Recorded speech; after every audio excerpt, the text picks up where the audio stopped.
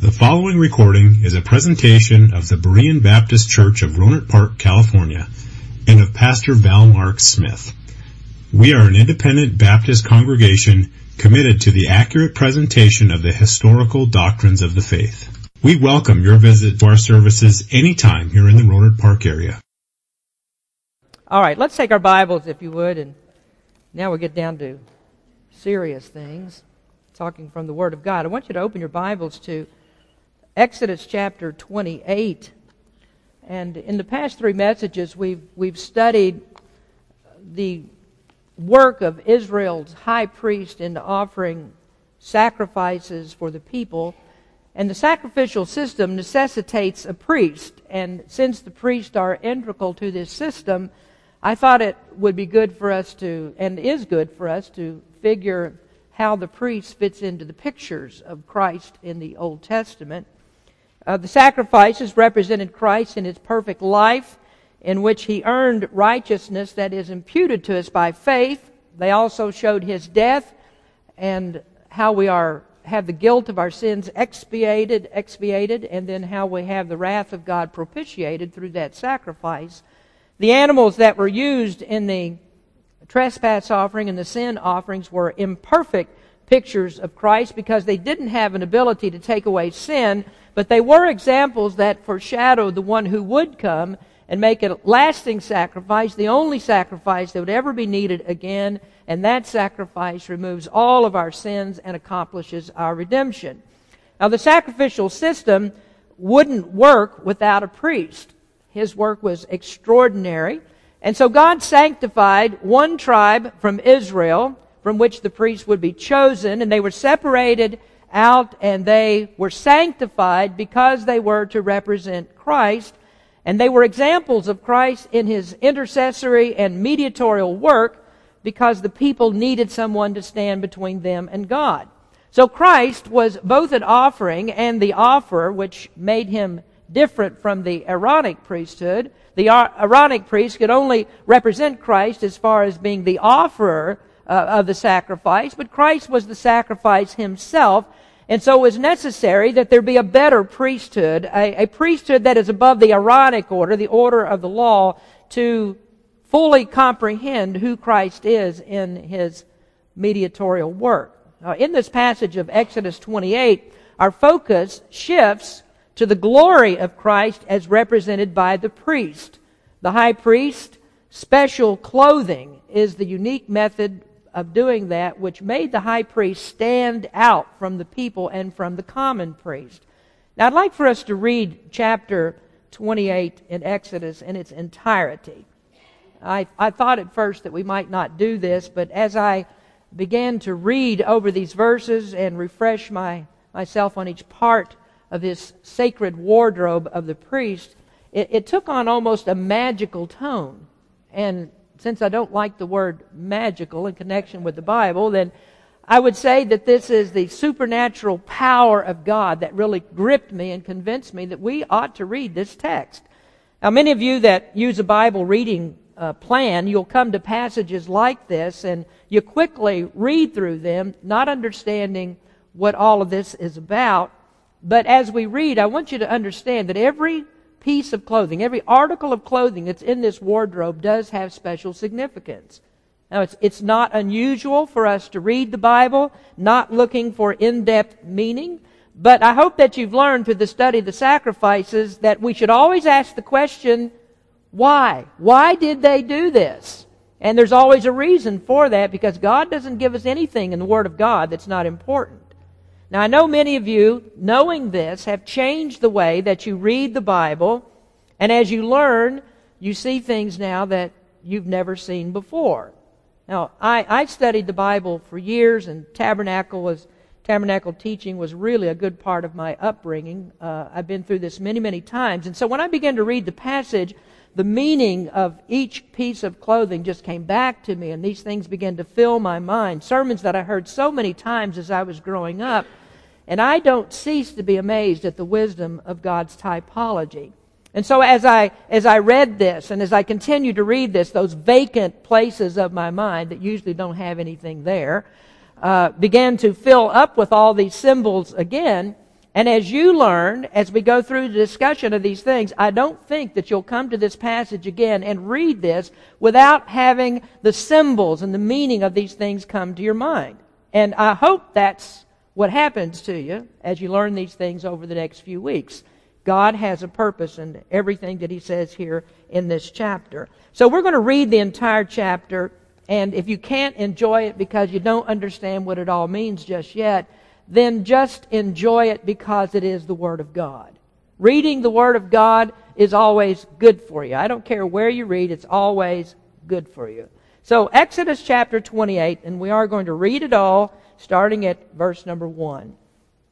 And take thou unto thee Aaron thy brother and his sons with him from among the children of Israel, that he may minister unto me in the priest office, even Aaron, Nadab, and Abihu, Eleazar, and Ithamar, Aaron's sons.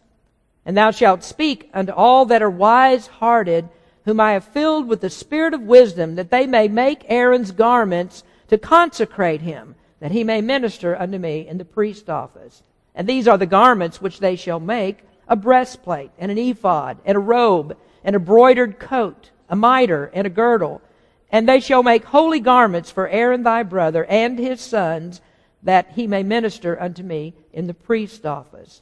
And they shall take gold, and blue, and purple, and scarlet, and fine linen. And they shall make the ephod of gold, of blue, and of purple, of scarlet, and of fine twined linen, with cunning work. It shall have the two shoulder pieces thereof joined at the two edges thereof, and so shall it be joined together. And the curious girdle of the ephod which is upon it shall be of the same, according to the work thereof, even of gold, of blue, and purple, and scarlet, and fine twined linen. And thou shalt take 2 onyx stones, and grave on them the names of the children of Israel, 6 of their names on one stone, and the other 6 names of the rest on the other stone, according to their birth. With the work of the engraver in stone, like the engravings of a signet, shalt thou engrave the 2 stones with the names of the children of Israel. Thou shalt make them to be set in ouches of gold. And thou shalt put the 2 stones upon the shoulders of the ephod for stones of memorial unto the children of Israel. And Aaron shall bear their names before the Lord upon his 2 shoulders for a memorial. And thou shalt make ouches of gold, and 2 chains of pure gold at the ends. Of wreathen work shalt thou make them, and fasten the wreathen chains to the ouches. And thou shalt make the breastplate of judgment with cunning work. After the work of the ephod thou shalt make it. Of gold, of blue, and of purple, and of scarlet, and of fine twined linen shalt thou make it. 4 square it shall be, being doubled. A span shall be the length thereof, and a span shall be the breadth thereof. And thou shalt set in it settings of stones, even 4 rows of stones. The first row shall be a sardius, a topaz, and a carbuncle. This shall be the first row. And the second row shall be an emerald, a sapphire, and a diamond. And the third row a ligure, an agate, and an amethyst. And the fourth row a beryl, and an onyx, and a jasper. And they shall be set in gold in their enclosings. And the stones shall be with the names of the children of Israel, 12 according to their names, like the engravings of a signet. Every one with his name shall they be according to the 12 tribes. And they shall make upon the breastplate chains at the ends of the wreathen work of pure gold. And thou shalt make upon the breastplate 2 rings of gold, and shalt put the 2 rings on the ends of the breastplate. And thou shalt put the 2 wreathen chains of gold in the 2 rings which are on the ends of the breastplate. And the other 2 ends of the 2 wreathen chains thou shalt fasten in the 2 ouches, and put them on the shoulders of the ephod before it. And thou shalt make 2 rings of gold, and thou shalt put them upon the 2 ends of the breastplate in the border thereof, which is in the side of the ephod inward. And other 2 rings of gold thou shalt make, and shalt put them on the 2 sides of the ephod underneath, toward the forepart thereof, over against the other coupling thereof, above the curious girdle of the ephod. And they shall bind the breastplate by the rings thereof under the rings of the ephod with a lace of blue, that it may be above the curious girdle of the ephod, and that the breastplate be not loosed from the ephod. And Aaron shall bear the names of the children of Israel in the breastplate of judgment upon his heart, and when he goeth unto the holy place for a memorial before the Lord continually. And thou shalt put in the breastplate of judgment, the Urim and the Thummim, and they shall be upon Aaron's heart when he goeth in before the Lord. And Aaron shall bear the judgment of the children of Israel upon his heart before the Lord continually. And thou shalt make the robe of the ephod olive blue, and there shall be an hole in the top of it, in the midst thereof. It shall have a binding of woven work round about the whole of it, as it were the hole of a habergeon, that it be not rent. And beneath, upon the hem of it, thou shalt make pomegranates of blue, and of purple, and of scarlet, round about the hem thereof, and bells of gold between them round about. A golden bell and a pomegranate, a golden bell and a pomegranate upon the hem of the robe round about. And it shall be upon Aaron to minister, and his sound shall be heard when he goeth in unto the holy place before the Lord, and when he cometh out, that he die not. And thou shalt make a plate of pure gold, and grave upon it like the engravings of a signet, holiness to the Lord. And thou shalt put it on the blue lace, that it may be upon the mitre, upon the forefront of the mitre it shall be. And it shall be upon Aaron's forehead, that Aaron may bear the iniquity of the holy things, which the children of Israel shall hallow in all their holy gifts. And it shall be always upon his forehead, that they may be accepted before the Lord. And thou shalt embroider the coat of fine linen, and thou shalt make the mitre of fine linen, and thou shalt make the girdle of needlework. And as for Aaron's sons, thou shalt make coats, and thou shalt make for them girdles, and bonnets shalt thou make for them for glory and for beauty. And thou shalt put them upon Aaron thy brother, and his sons with him, and shalt anoint them, and consecrate them, and sanctify them, that they may minister unto me in the priest's office. And thou shalt make them linen breeches to cover their nakedness, from the loins even unto the thighs they shall reach. And they shall be upon Aaron and upon his sons when they come in unto the tabernacle of the congregation, or when they come near unto the altar to minister in the holy place, that they bear not iniquity and die. It shall be a statute forever unto him and his seed after him. This is the word of God. Amen. Now, our text in the last message was Hebrews chapter 5. It begins in the first verse.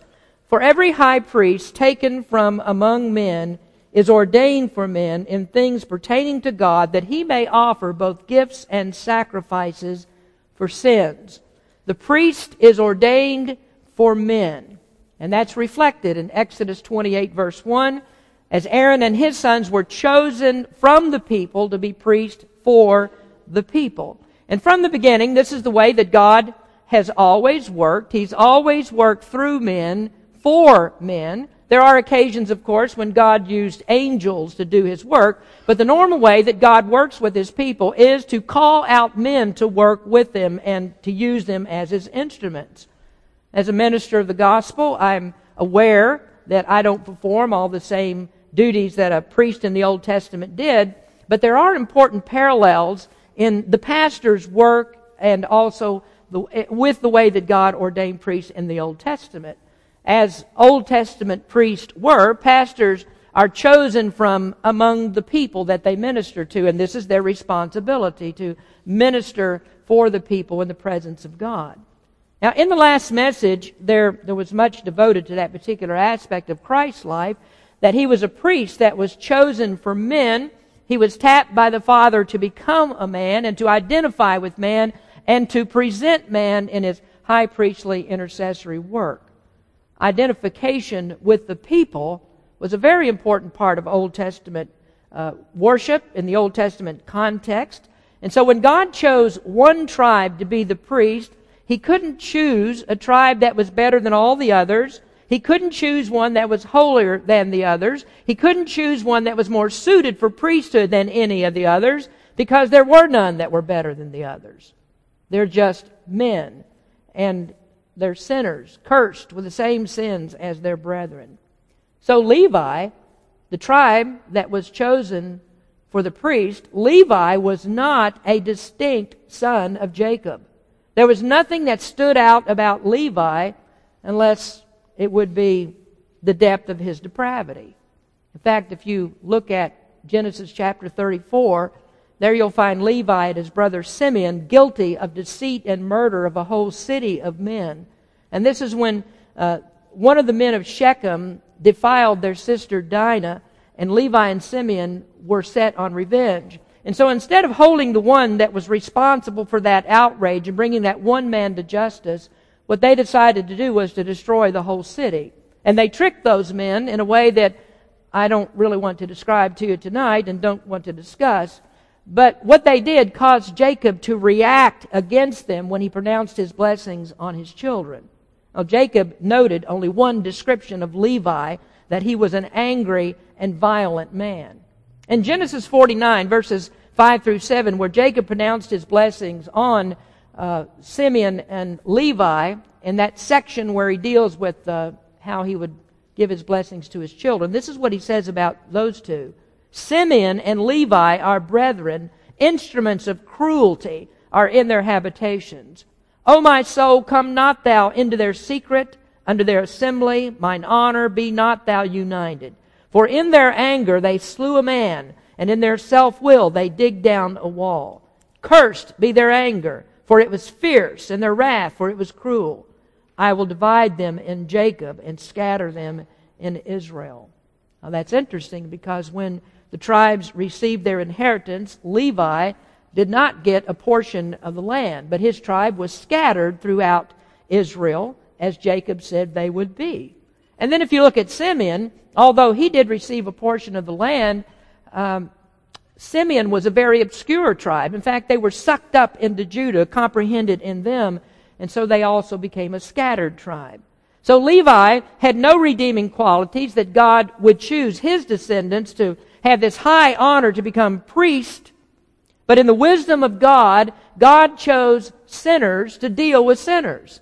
He chose men who understood other sinners, and that close identification helped them to deal with men that were no different from them.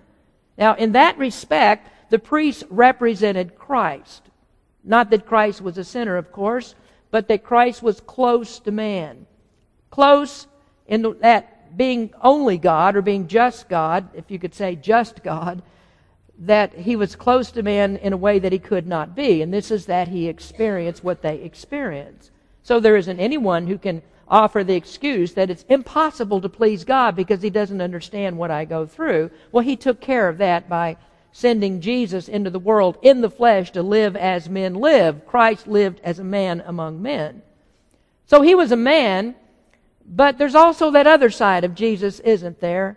That he is man and he is God. And so he's fully man and fully God, and as God, he certainly has an advantage, and that is he can do for man what being only a man he could not do. Now, if the Aaronic priesthood is representative of Christ, then how is that aspect of Christ demonstrated by those that are sinful? Well, one way would be for the priest to offer a sacrifice for his own sins before he offered for the sins of the people, and that he did, and we've studied that part of it. But that doesn't adequately picture Christ's priesthood. He is both man and God. And so how can it be pictured that the high priest is more than just another priest or more than just another man? Well, it's done through the glory of the clothing that he wore. His clothes were distinctly different. And when he was robed in these unique garments, there was no one in Israel that was like him. And so the priesthood, that would distinguish him, but the priesthood is just an office. That's a concept. You just have a concept of priesthood. And if you haven't noticed this about God, just open your eyes to see that God is a visual God, that God demonstrates. He doesn't just tell us the way that things are, He demonstrates the way that things are. A notable example is in Romans 5, verse 8. God didn't just say to us, I love you. He demonstrated His love.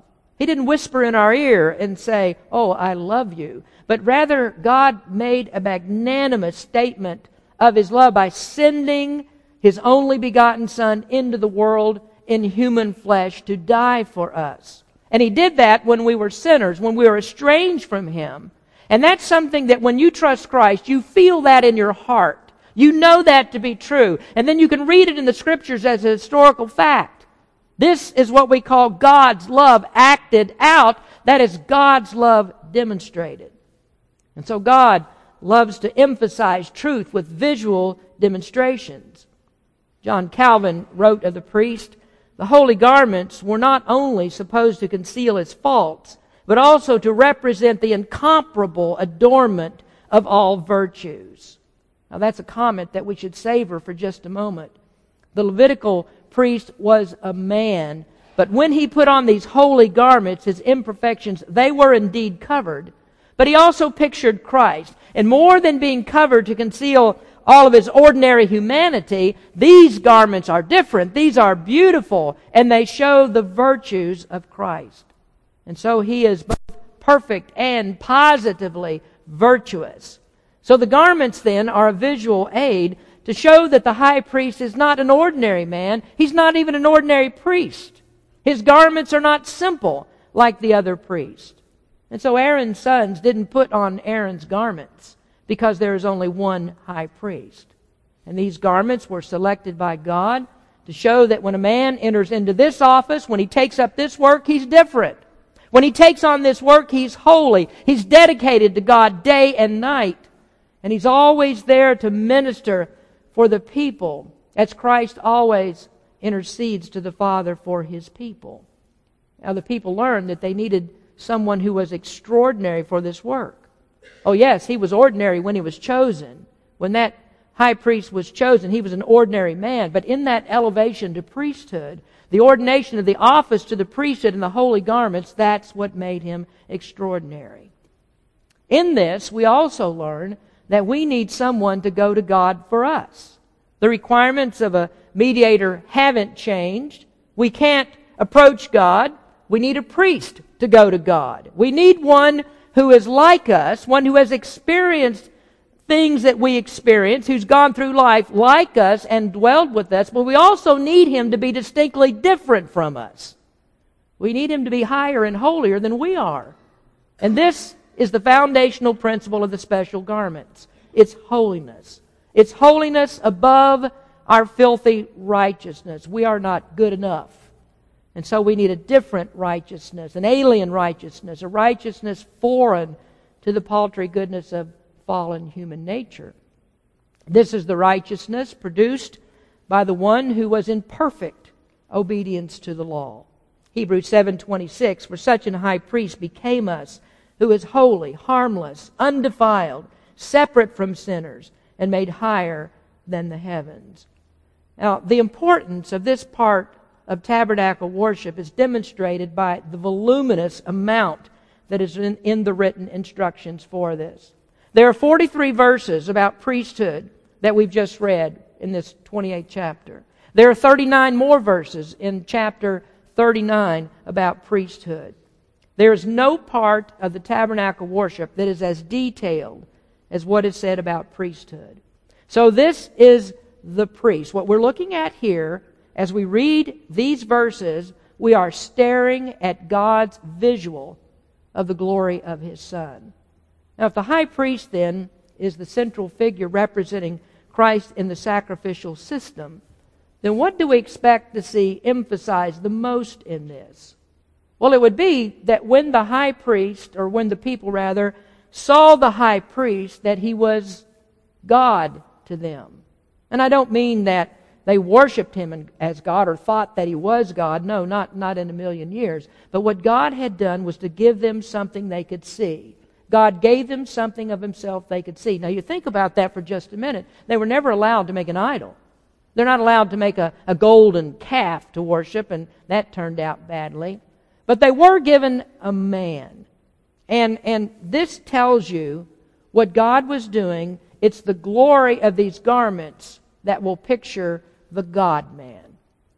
Now, not often, but occasionally, someone will say to me, they will thank me for the ministry of Berean, and they'll say something like, well, I know that you're God's man. I can see Christ in you. It doesn't happen very often because I'm rarely in good form. But sometimes it does. But people will say that not because of the clothing I wear, even though it's stellar, of course, but it's not because of the clothing I wear. It's not because I dress like a high priest, but it's because of teaching, or it's because of some other aspect of the ministry. But the Old Testament high priest was not necessarily recognized for his teaching. How many of you have read a sermon of Aaron's? Anybody here read any of Aaron's sermons? It's not the teaching that he stood out for. This is it. This is why he stood out above everybody, and that is the clothing. It's the look. And so the garments that he put on spoke to them of God. If you'll look at verse 2, and thou shalt make holy garments for Aaron thy brother, for glory and for beauty. So whose glory are these garments for? Is that for Aaron? Or is this for Aaron as he represents God? Well, God's not interested in glorifying Aaron. It's Aaron as he represents Christ. So the difference between Aaron and Christ is that Aaron put on the garments and they were made and they were made glorious. But Christ put on the garments and makes the garments glorious.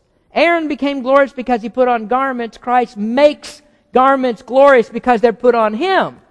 Now, an example of that, of the glory of Christ in his clothing, is at the Transfiguration, where he appeared in glorious light, and the glory, you remember, made his garments as white as light.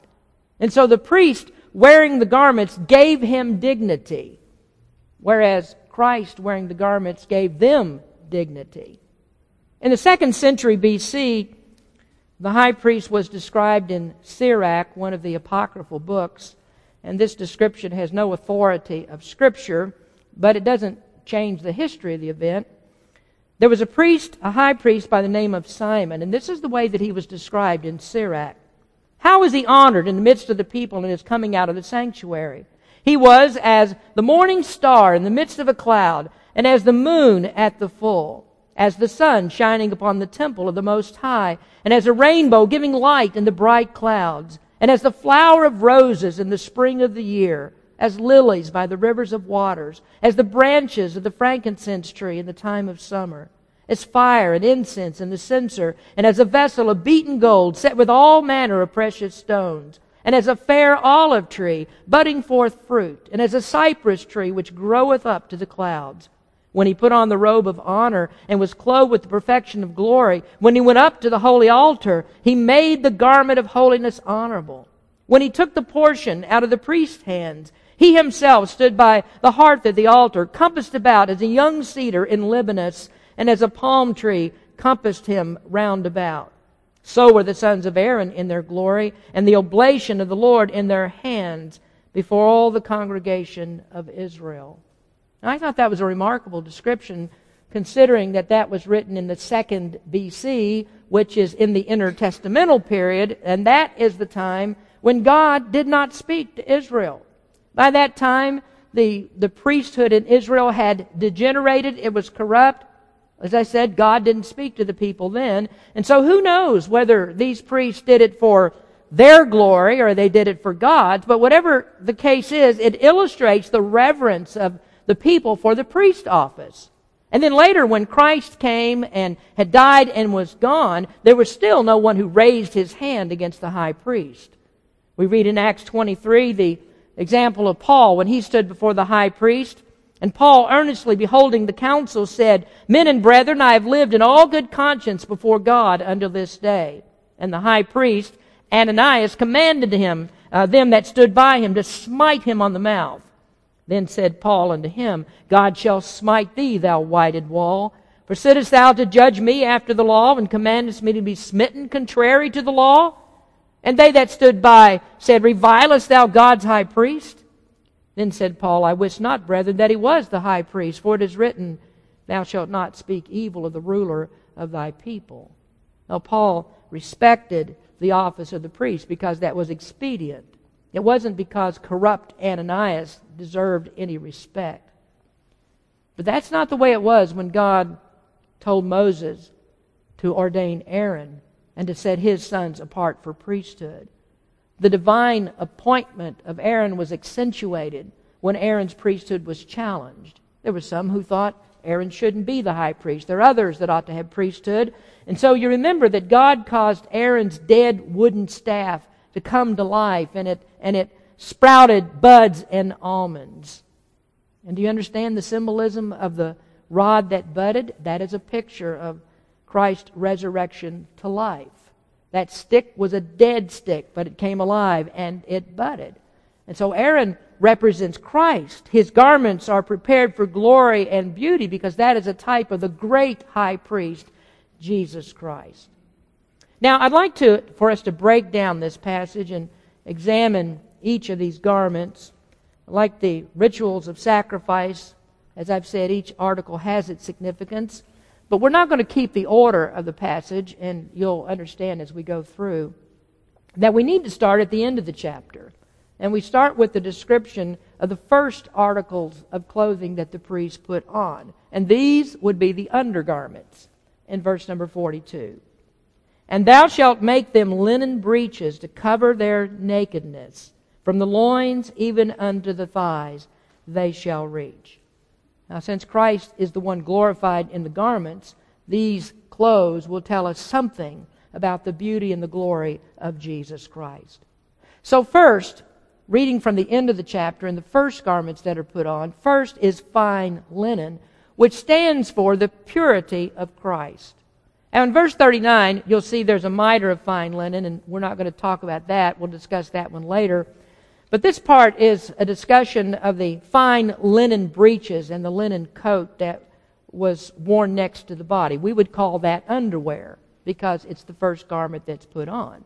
And so when the priest was fully clothed, these are articles that are not seen except where you saw it as it came from about here at his elbows and down to his wrist, and then at the very, very bottom of the ephod, it would a robe of the ephod, that this would extend beyond that, and you would see it there. But for the most part, you don't see underwear. You're not supposed to see underwear. Well, there's some idiot men and boys that, with their pants falling off, that might dispute that, as well as some ladies who seem to have difficulty keeping the lingerie covered up. But that's another subject for a different day. The linen breeches and the coat cover his nakedness.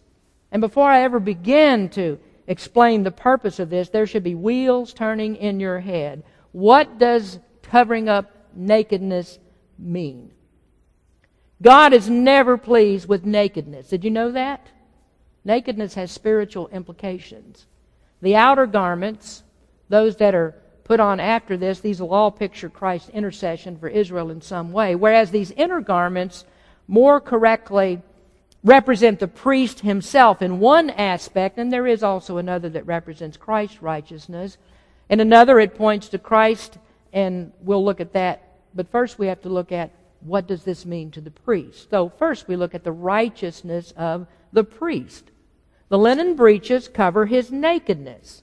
Now, there's much made of nakedness in the Scriptures, and a study of that would lead us down paths that are better suited for other discussions, and so we won't go there. But I think it is important for us to note that nakedness represents sin. Covering nakedness represents the purity of righteousness, the righteousness that covers sin. Nakedness is shame. In Genesis, Adam and Eve ate of the forbidden fruit, and then they realized their nakedness. And what does the Bible say? They were ashamed of it. And so their first awareness of sinful self was an attempt at self-righteousness to cover physical nakedness. And so they hastily sewed fig leaves together because they felt the shame of that before God. They wanted to cover their shame. Now, an interesting command concerning nakedness was given by God in building the altar, that the height of the altar was restricted. It was low, so that there wouldn't be any steps that went up to it. They weren't allowed to put steps up to it, because if the priests were to step at a level above the eye line of the people, they might be able to see under the robes, and thus they would see the shame of his nakedness. Exodus 20, verse 26, "Neither shalt thou go up by steps unto mine altar, that the nakedness, thy nakedness, be not discovered thereon." I think I may have told you about this incident that happened when I was in the airport in Louisville a couple of years ago. I had some time before my flight, and so I chose a seat between two of the gates there where I could sit down and wait and check some emails. And I saw this young Catholic priest with a black frock from his neck down to his feet, and he was completely covered, or supposed to be, except that he wasn't all that good about keeping completely covered. There was a slit down the side of his robe that's supposed to be bound up and kept closed, but when he turned around, that flap came open, and it uncovered his nakedness. There's some things that you can't unsee. Did you know that? And this guy didn't have a stitch of clothing on underneath that. Needless to say, I was traumatized by a Catholic priest, and I filed a case for sexual abuse because of that. In Nahum, God spoke judgment on the wicked city of Nineveh, and He called their wickedness nakedness. Nahum 3 verse 5, Behold, I am against thee, saith the Lord of hosts, and I will discover thy skirts upon thy face, and I will show the nations thy nakedness, and the kingdoms thy shame. Then interestingly, God spoke of the wickedness of a church that wouldn't obey Him as nakedness. This is written to the church at Laodicea in Revelation 3:18. I counsel thee to buy of me gold tried in the fire, that thou mayest be rich, and white raiment, that thou mayest be clothed, and that the shame of thy nakedness do not appear, and anoint thine eyes with eye salve, that thou mayest see. And you can be sure that when we get to the Laodicean church, that we'll discuss a lot more about nakedness. So nakedness is always associated with gross sin. And so the first thing that a priest had to do was to cover his nakedness, because that pictures sin. The priest is supposed to be a man of spotless character. Old Testament priests weren't always that way any more than New Testament pastors are always that way. And there were probably more priests in Israel in their long history that were not close to what they should have been. But when they put on this inner garment, that symbolized they were supposed to be that way, because this garment represents purity. It's his responsibility to be holy. That linen mitre on his head has a headband that says, Holiness unto the Lord. And so the priest must have a clean life. And if these activities are symbols of Christianity, which we emphatically believe that they are, then there isn't any shortage of places in the New Testament that parallel this same symbolism by demanding righteous living.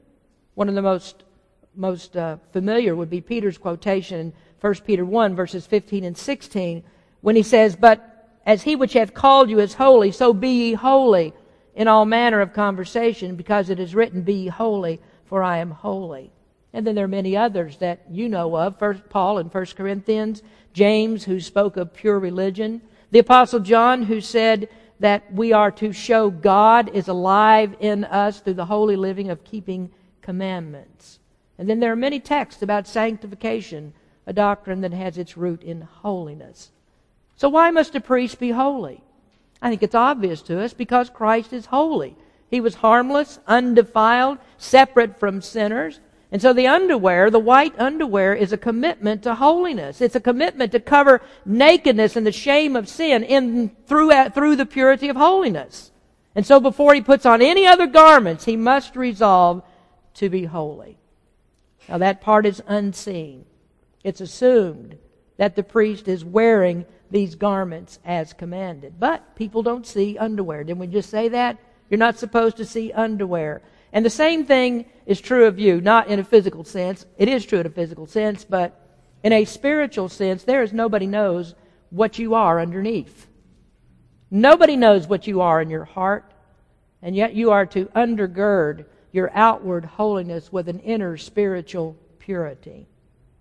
Now, I have some further comments about this, but I don't want to keep you reading this whole chapter at the beginning. Took quite a bit of time, so I'm going to save more of this for the practical comments for these things regarding the priest's underwear. We'll save that for next time, and I know you're overly excited to hear more about underwear, so we'll talk about that. But I do want you to keep this in mind as we leave, and that is the glory of Christ. I could never say enough about the glory of Christ. The entire universe, the Bible teaches, is a garment for Christ. God referred to the creation as a garment that one day He will fold up and put away.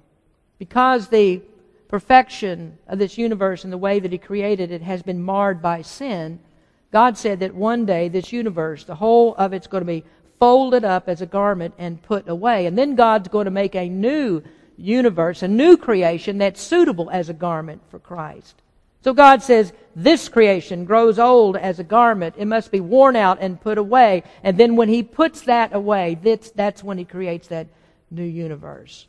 Now, if you'll just turn to Hebrews chapter 1, we'll finish here.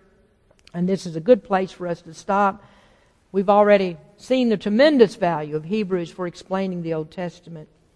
Hebrews chapter 1 and verse number 8. Hebrews 1 verse 8.